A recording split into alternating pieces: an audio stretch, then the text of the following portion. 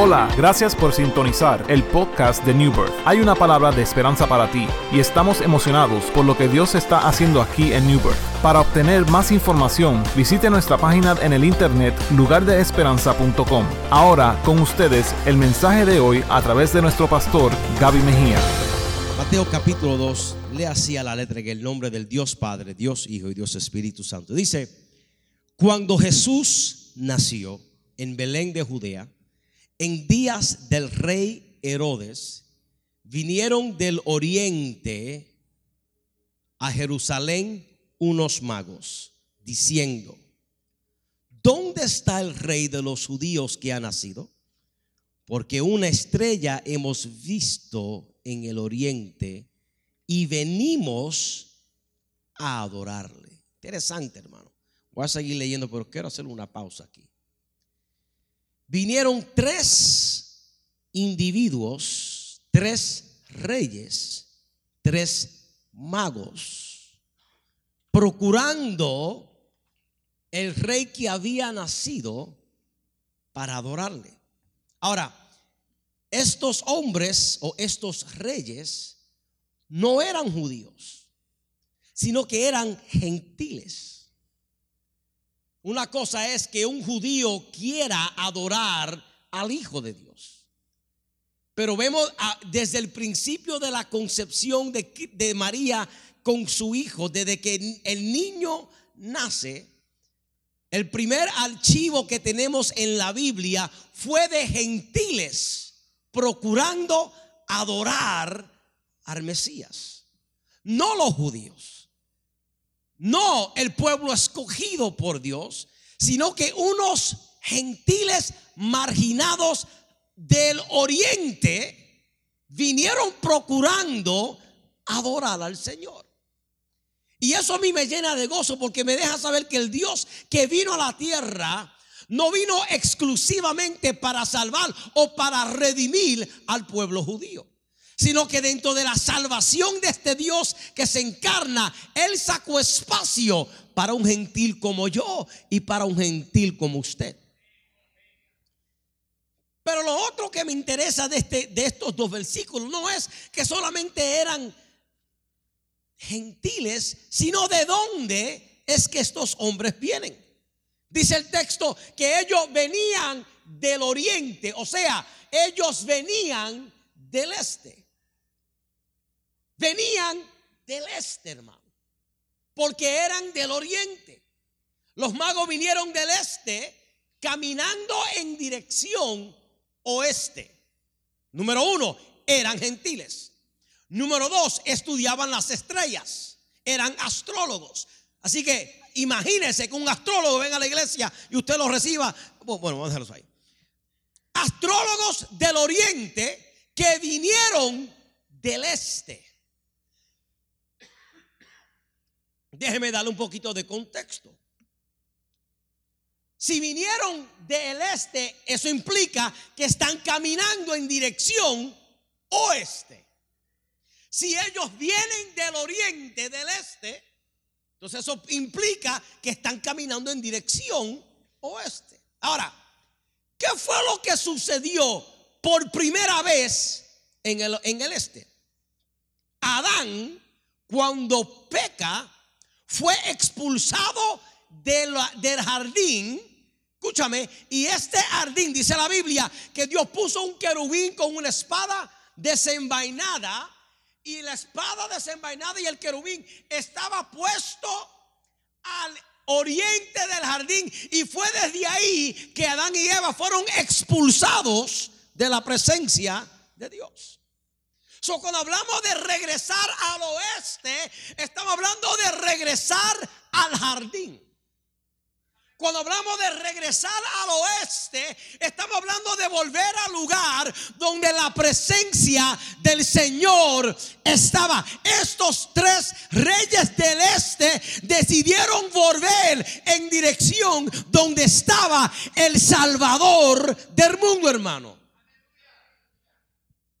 Interesantemente, que en el tiempo de Cristo, el pueblo de Israel, cuando entraba para adorar en el templo, ellos entraban por la puerta que estaba al oeste del tabernáculo. Siempre cuando uno camina en dirección oeste, uno está encaminando en dirección de la presencia del Señor. Y estos tres reyes magos, no sé si ellos sabían lo que estaban haciendo, pero lo que yo quiero dejarles saber en esta hora es que todos aquellos de nosotros que nos proponemos caminar en dirección oeste, lo que estamos haciendo es direccionando nuestro caminar hacia la luz y la perspectiva del Dios que nos puede salvar, hermanos. Pero en ocasiones, hermanos, estamos nosotros caminando en dirección este, que es la dirección contraria de Dios. Interesantemente, Jonás, ¿usted se acuerda del corito? Jonás no le hizo caso a la palabra de Dios, por eso un mal profundo. ¿Sabe dónde estaba Tarsis y dónde estaba Nínive? En dirección contraria. Una estaba en el este y la otra estaba en el oeste. ¿Y qué hace Jonás? Jonás decide irse en dirección este, contraria a la voluntad del Señor. Consecuencia, vino un gran pez y se lo traga. ¿Y qué hizo Dios? Pone a Jonás dentro del pez y el pez lo pone a nadar en dirección del propósito de Dios. ¿Sabe que hay personas, hermanos, que todo este año han estado caminando en dirección contraria y tú estás tratando de buscar la alternativa de tu vida con tus propios recursos, en tus propias fuerzas? Hoy yo vengo a decirte, aprendamos de estos tres reyes y vamos a volver al oeste, que es el lugar donde el niño Jesús, el Salvador del mundo, te está esperando con brazos abiertos, hermano. Pero para acercarnos a Dios tenemos que caminar en dirección oeste. Para acercarnos a Dios tenemos que caminar dirección contraria a la que actualmente estamos. Ahora escuche esto, hermano. Para buscar a Dios, nosotros no llegamos a un nivel en nuestra vida donde decimos, llegué a la cúspide del éxito de Dios. Nosotros, nuestra búsqueda para con Dios es una jornada constante.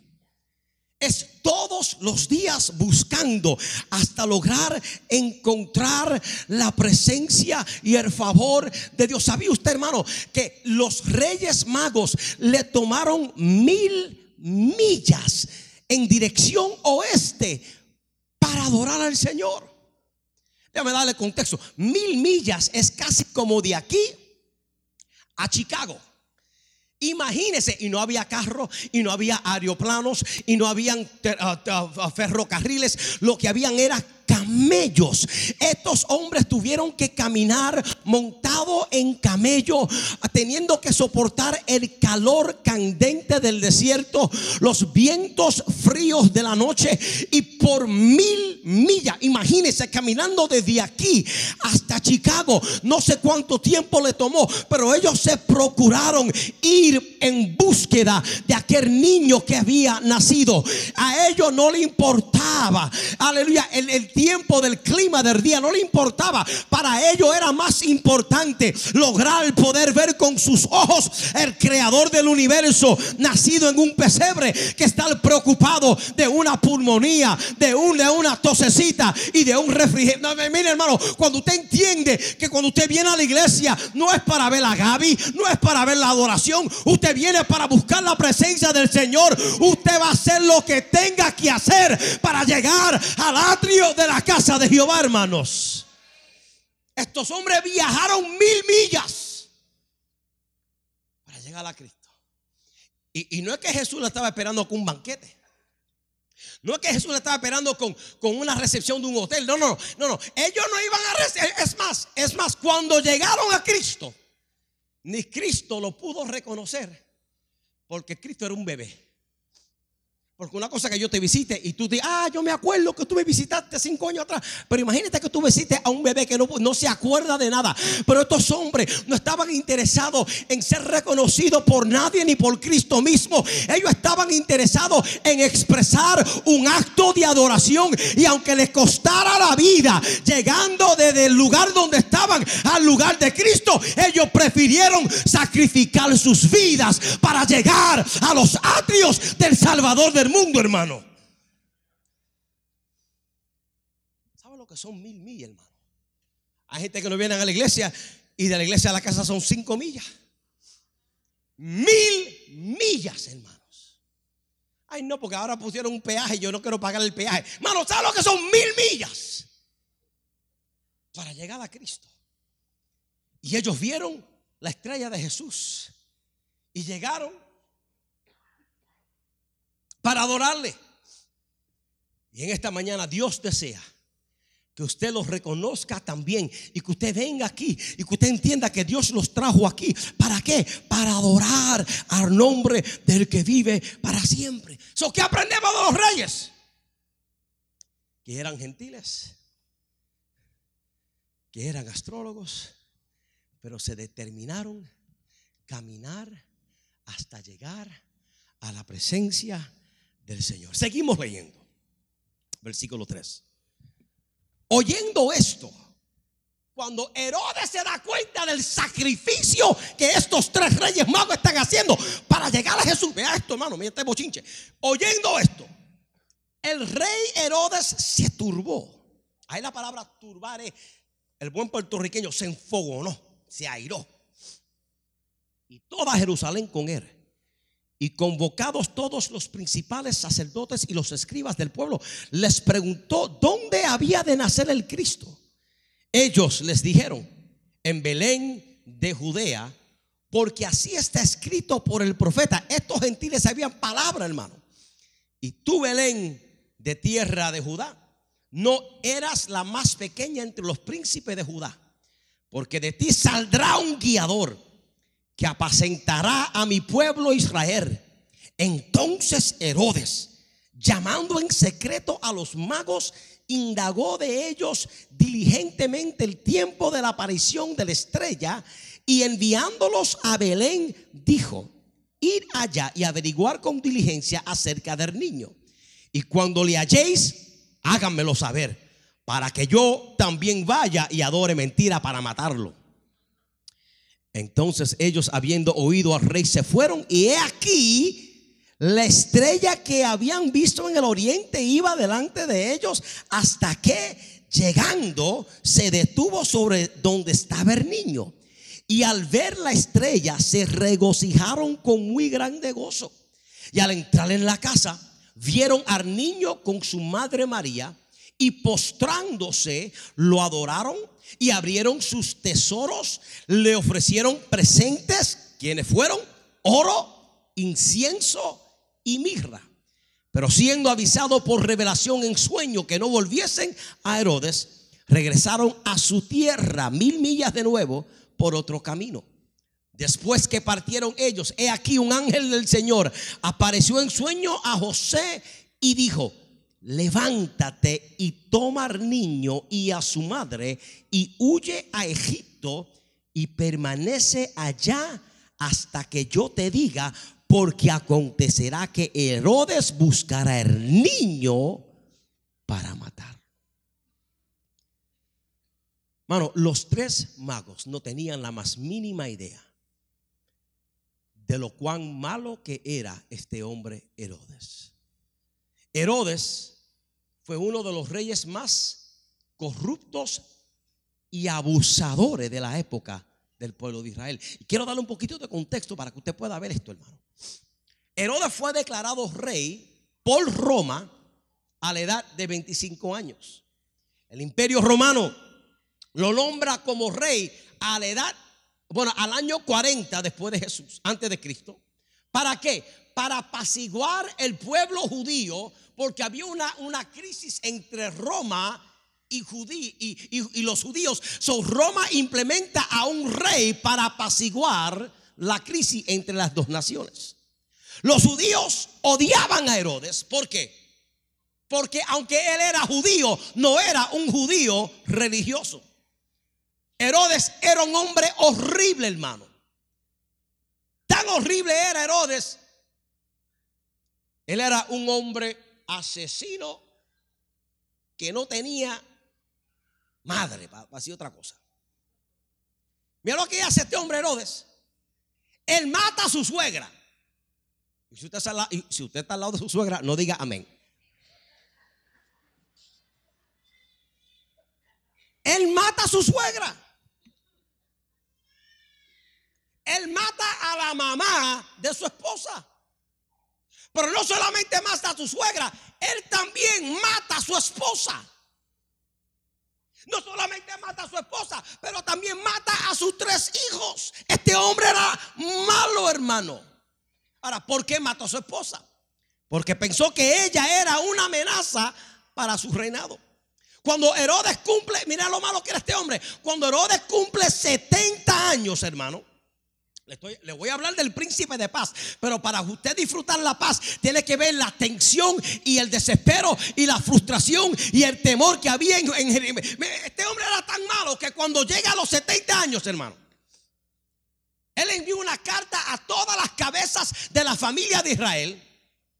Mira lo que hace este malvado.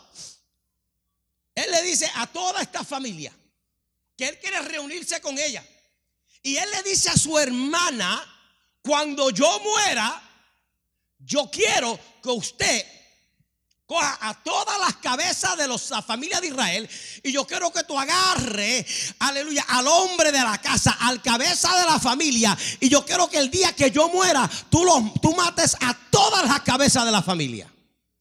O sea, la cabeza de mi familia soy yo. Mata a Gaby. ¿Para qué? Para que mis hijos, para que mi esposa, para que mis nietos, todos comiencen a llorar. ¿Para qué? Para que el día de mi muerte toda Israel esté llorando y el mundo piense que están llorando por mi mentira. Están llorando porque yo le maté a sus hijos. Este hombre era malo, hermano. Fue en ese ambiente, hermano, que nace el príncipe de paz. Fue en ese ambiente de hostilidad, de temor, de miedo, que llega el Rey de Reyes y el Señor de Señores. El rey nació, ¿para qué? Para destruir las obras de Satanás. Dios le habla a los magos, quienes eran gentiles. Dios se comunica con ellos, cuyos corazones estaban en el lugar correcto, aunque geográficamente estaban en un lugar incorrecto. Dios le comunica a ellos de un plan que Él tiene para con el mundo, hermano. ¿Y qué hicieron los gentiles? Obedecieron. Dice que Dios, por medio de la estrella, guió a estos magos. Y estos magos se dieron a la tarea: seguir la estrella, seguir a Jesús, seguir el plan de Dios para con ellos. Yo vengo a decirte en esta mañana: tú quieres tener éxito en tu vida. El éxito de la vida del creyente y del que está buscando a Cristo es el seguir al Señor. Hermano, el éxito de la vida no es tener el carro de tu sueño, ni la casa de tu sueño, ni el cónyuge de tu sueño. El éxito de la vida es el poder escuchar la voz del Dios creador del mundo y tú darte a la tarea de caminar en dirección de Él, sabiendo que cuando el Cristo que vino al mundo entre en tu corazón, nacerá la verdadera vida y tendrás gozo en medio de la melancolía y en medio de un ambiente hostil. Tú puedes decir: la paz de Dios, que sobrepasa todo entendimiento, me dará la capacidad de caminar en firmeza, aunque el mundo mío esté todo lo contrario, hermano. Dios todavía quiere dirigir gente a su presencia. Dios todavía está buscando a gente que diga: te voy a seguir. Mami cantaba un corito que decía: seguiré donde tú me guías.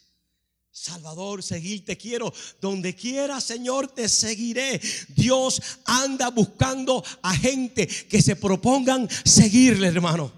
La otra cosa que yo quiero decirte es que Dios todavía habla a través de sueños. Dios todavía habla a través. Hay gente que están esperando ir a la iglesia. Pastor, yo quiero que tú me des una palabra de parte de Dios, hermano. Permite que el Señor te hable a ti, a tu espíritu. Hay gente que quieren aprovecharse de la unción de otro para que Dios le hable, hermano. No. El mismo espíritu que está dentro de mí es el mismo espíritu que está dentro de ti. Tú no tienes que escuchar a Dios a través de mí. Simplemente déjate ser guiado por el Señor y deja que Él te hable, sea en sueño, sea en profecía, sea en oración o sea por su palabra. Pero hoy yo quiero decirte que si hay algo que Dios quiere hacer contigo, es hablarte y recordarte que si sales del este, te voy a llevar al lugar de victoria. Pero tienes que seguir la estrella resplandeciente de la mañana, que es Cristo Jesús.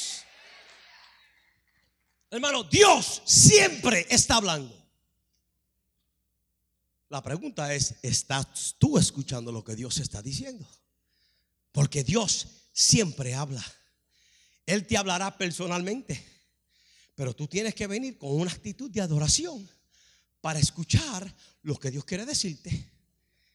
Eso de que voy a abrir la Biblia y donde yo apunto el dedo, no, eso no es Dios hablándote. Eso es tu vagueza. Una persona que está en adoración constante siempre está escuchando la voz del Señor. El Rey Jesús viene a la tierra para que tú puedas tener acceso directo al Padre. Y es interesante que cuando se profetiza del nacimiento de Cristo, los reyes magos dijeron: venimos a adorar a un rey. Ahora, una cosa es decir, venimos a adorar a un rey, y no tener rey en Israel o en Judea o en Jerusalén. Otra cosa es decir, venimos a adorar a un rey y hay un rey llamado Herodes en todo su apogeo. Y por eso fue que cuando Herodes escucha que estos tres magos vinieron a adorar al rey, Herodes pierde la tabla. ¿Por qué? Porque Herodes está diciendo: pero ¿quién es este rey si yo no tengo hijos? Los tres que tengo ahorita los vamos a matar. ¿Quién es este rey que quiere mi reinado? La cosa es que el rey que nace es completamente diferente al rey que está vivo. El rey Herodes no se compara en absoluto al rey niño que nace en un pesebre. Ambos eran reyes, pero son completamente diferentes en carácter, en personalidad y en propósito. Aquí vemos dos reinos completamente diferentes. Uno, el de Herodes, que es un reino humano, un reino paganista, un reino egocentrista. Al otro lado vemos el reino de Dios, que es un reino espiritual, un reino para todos y un reino perdonador. Alguien diga amén. Uno que cree que es rey y el otro es rey de reyes y señor de señores. Herodes, que significa hijo de Ero. Jesús significa hijo, salvador del mundo, hijo de Dios. Herodes fue un asesino que mató a su suegra, mató a su madre y mató a sus hijos. Jesús es el salvador que vino no para que nadie perezca, sino para que todos procedan al arrepentimiento. Jesús amó a sus hermanos. Herodes mata a sus hermanos. Herodes era un rey obsesionado por el poder, por el prestigio y por posición. Jesucristo fue obsesionado en obedecer la voluntad del Padre y le dijo a sus discípulos: es menester que yo me vaya para que ustedes hagan cosas mejores y mayores de las que yo he hecho, hermano. Jesús amó a su madre tanto que hizo provisión por ella en la cruz. Herodes mata a su mamá y a su esposa. Herodes mata a todos los niños. Jesús dice: dejad los niños venir a mí y no les impidáis, porque de los tales es el reino de los cielos. Herodes está muerto. Jesús todavía está vivo, sentado a la diestra del Padre. Dos reyes completamente diferentes. Yo te pregunto en esta mañana: ¿a qué rey tú vas a servir? ¿Al rey de la tierra, al rey paganismo, al rey egocentrista, o te vas a postrar al rey de reyes, que perdona tus pecados, que te salva, que te liberta, que te transforma y tiene plan para contigo? Él es el rey. Quiero hablarte del camino un poquito en los minutos que me quedan. Los magos reciben advertencia en tomar una ruta diferente. Hermano, puede que hoy tú estés aquí hoy entrando y entraste por una ruta equivocada. Tú entraste aquí hoy, alguien te obligó a venir a la iglesia. Quizás tú entraste aquí hoy porque la cultura hispana es que el día 24 de diciembre hay que ir a la iglesia. Quizás ese fue tu motivo por llegar aquí. Pero puede que usted tenga que tomar otra ruta al salir de aquí, porque te estás dando cuenta que hay alguien llamado el Salvador del mundo que desea dirigir tus pasos y sacarte del camino de la muerte y llevarte al camino de la vida eterna. La Biblia dice que estos magos fueron advertidos. Hoy Dios te trajo aquí, amigo, para advertirte que hay dos caminos. Uno procede a la perdición, el otro procede a la vida eterna. Hermano, imagínese que la estrella está guiando a los magos de regreso al oriente. Y ellos deciden desobedecer la guianza de la estrella y quieren volver a visitar a Herodes. ¿Sabe lo que le iba a hacer Herodes a estos tres reyes magos? Los iba a matar, los iba a destruir. Hermano, hoy Dios te dice: permite ser guiado por el Espíritu Santo de Dios. Permite que el Espíritu de Dios te guíe y te tomes de la mano hasta llegar a puerto seguro. Dios solo te puede advertir. Dios solo te va a decir: no hagas eso. Pero Él no te va a impedir que tú hagas lo que tú quieras hacer, porque al fin y al cabo tú tienes la autoridad de tomar la decisión. Tú tienes que hacer lo que tú tienes que hacer, pero si quieres agradar a Dios, tienes que obedecer a Dios. Pero eso, hermano, mientras más tú te acercas a Dios, se te hace fácil, escúchame, se te hace fácil obedecerle, porque todo aquel que se acerca a Dios comienza a ver cosas y ocultas y desconocidas. Hermano, cuando más tú te acercas a Dios, tú ves la bondad de Dios, tú ves el amor de Dios, tú ves la gracia de Dios, tú ves las bendiciones que para contigo son. Mientras más tú te acercas a Dios, es más fácil obedecerle, porque tú sabes que el que se acerca a Dios recibe bendición. El que no se acerca a Dios nunca va a ver la provisión de Dios. Yo te pregunto en esta hora: ¿quién quiere ver la mano de Dios en la tierra de los vivientes? Acércate al Señor, obedece su palabra y camina en dirección de la estrella, hermano. Mientras más te acercas a Dios, Dios te enseñará cosas grandes. Dios quiere proveerte dirección. Dios desea proveerte una ruta distinta. Dios le dice a María: escúchame, hermano, se fueron los tres reyes magos, vinieron con tres regalitos. Bueno, regalito no, regalote. Escucha esto, hermano. Y tan pronto que los magos se van, mira lo que es obedecer al Señor.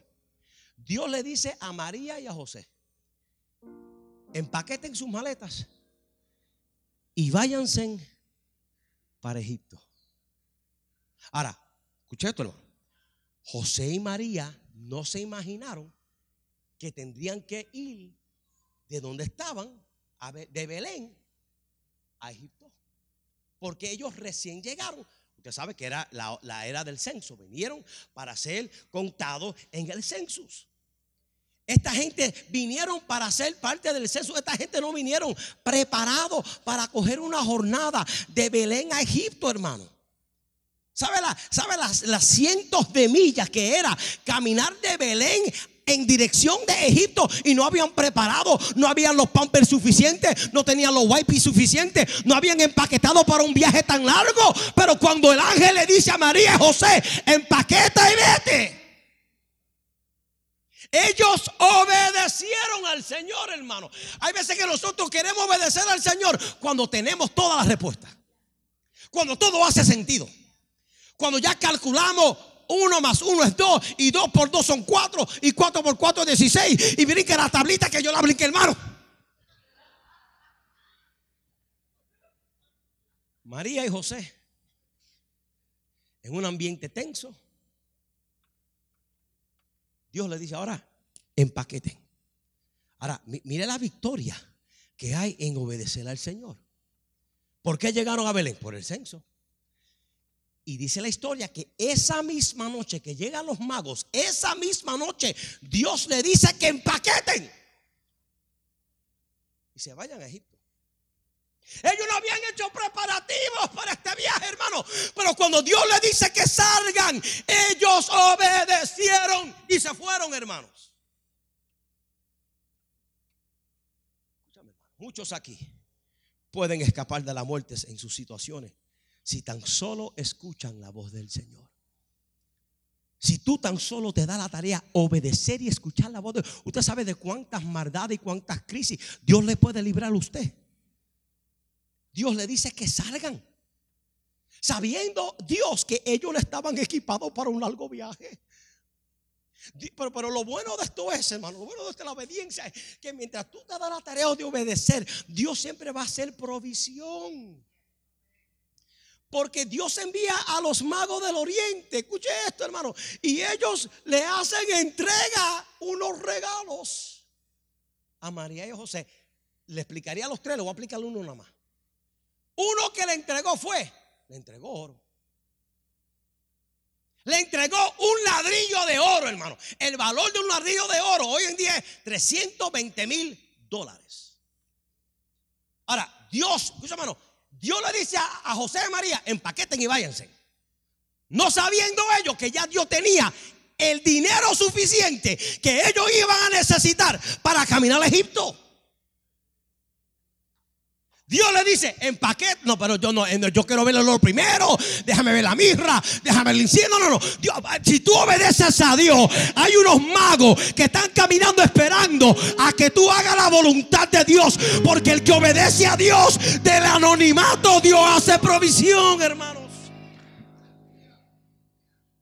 Hermano, hay magos llegando a tu familia, esperando que tú obedezcas a Dios. Escúchame, hermano, hay magos que están estoqueados en el turnpike por ti, porque Dios te está diciendo: dobla a la izquierda, y tú: no quiero doblar a la izquierda. Y los pobres magos están esperando en el turnpike. Pero ¿qué pasa? Muévele. No, yo no puedo mover la estrella hasta que la hermana María me haga caso, porque tú eres el resultado de la obediencia de ellos. Si tú obedeces, Dios hará lo mismo por ti, hermano. Para eso hay que esperar en Dios. María y José tuvieron que esperar en Egipto. Ahora, escucha esto. Ellos no hablaban el idioma egipcio, eran inmigrantes. Ellos no se fueron con amistades, se fueron solos, porque se fueron inmediatamente. Ahora, ¿por qué Dios los tiene tan lejos? ¿Por qué? ¿Por qué Dios los tenía tan lejos? Porque Dios estaba esperando que el rey Herodes muriera. Hay veces que Dios te saca del populache hasta que las cosas llamadas Herodes en tu vida mueran, para luego traerte, para procurarte y para rescatarte y para preservarte. Hay personas que aún en la crisis de Puerto Rico, los huracanes, ¿sabe cómo se llama ese huracán? Usted le llama María, yo le llamo Herodes. Dios permitió ese huracán para que tú salieras de allá, llegaras acá, y acá tú te encontrarás con el Señor, para que cuando regrese otra vez tú puedas ver la mano de Dios en tu vida. Pero tienes que obedecer, hermano, porque Dios no va a permitir que el enemigo destruya su plan en tu vida. Por eso Él te envía a Egipto hasta que tu Herodes muera. Pero tienes que obedecer. Aunque no tengas ropa, obedece. Aunque no haya empaquetado adecuadamente, obedece. Pacientemente, dice el salmista, esperaré a Jehová. De igual manera, Dios te dice: espera en mí, porque yo no te voy a poner en Egipto para que Egipto te mate. No, hay un Salvador en Egipto. Finalmente Dios le dice a José en sueño: Herodes está muerto. Ahora José puede regresar a Nazaret, porque aquello que lo quiso matar está muerto. Ahora, cuando Jesús regresa a Nazaret, Jesús tiene 2 años. 2 años. Dios lo procuró por año y 7, 8 meses. Y Dios vuelve a abrir camino para que ahora el Salvador del mundo venga y salve a toda la humanidad. Por eso, hermano, quizás usted ha llegado aquí por ruta diferente. Quizás tú estás aquí por obligación, por temor, pero Dios tiene un plan diseñado para ti. Yo quiero que tú sepas que tú tienes que tomar una ruta distinta si quieres ver resultados distintos.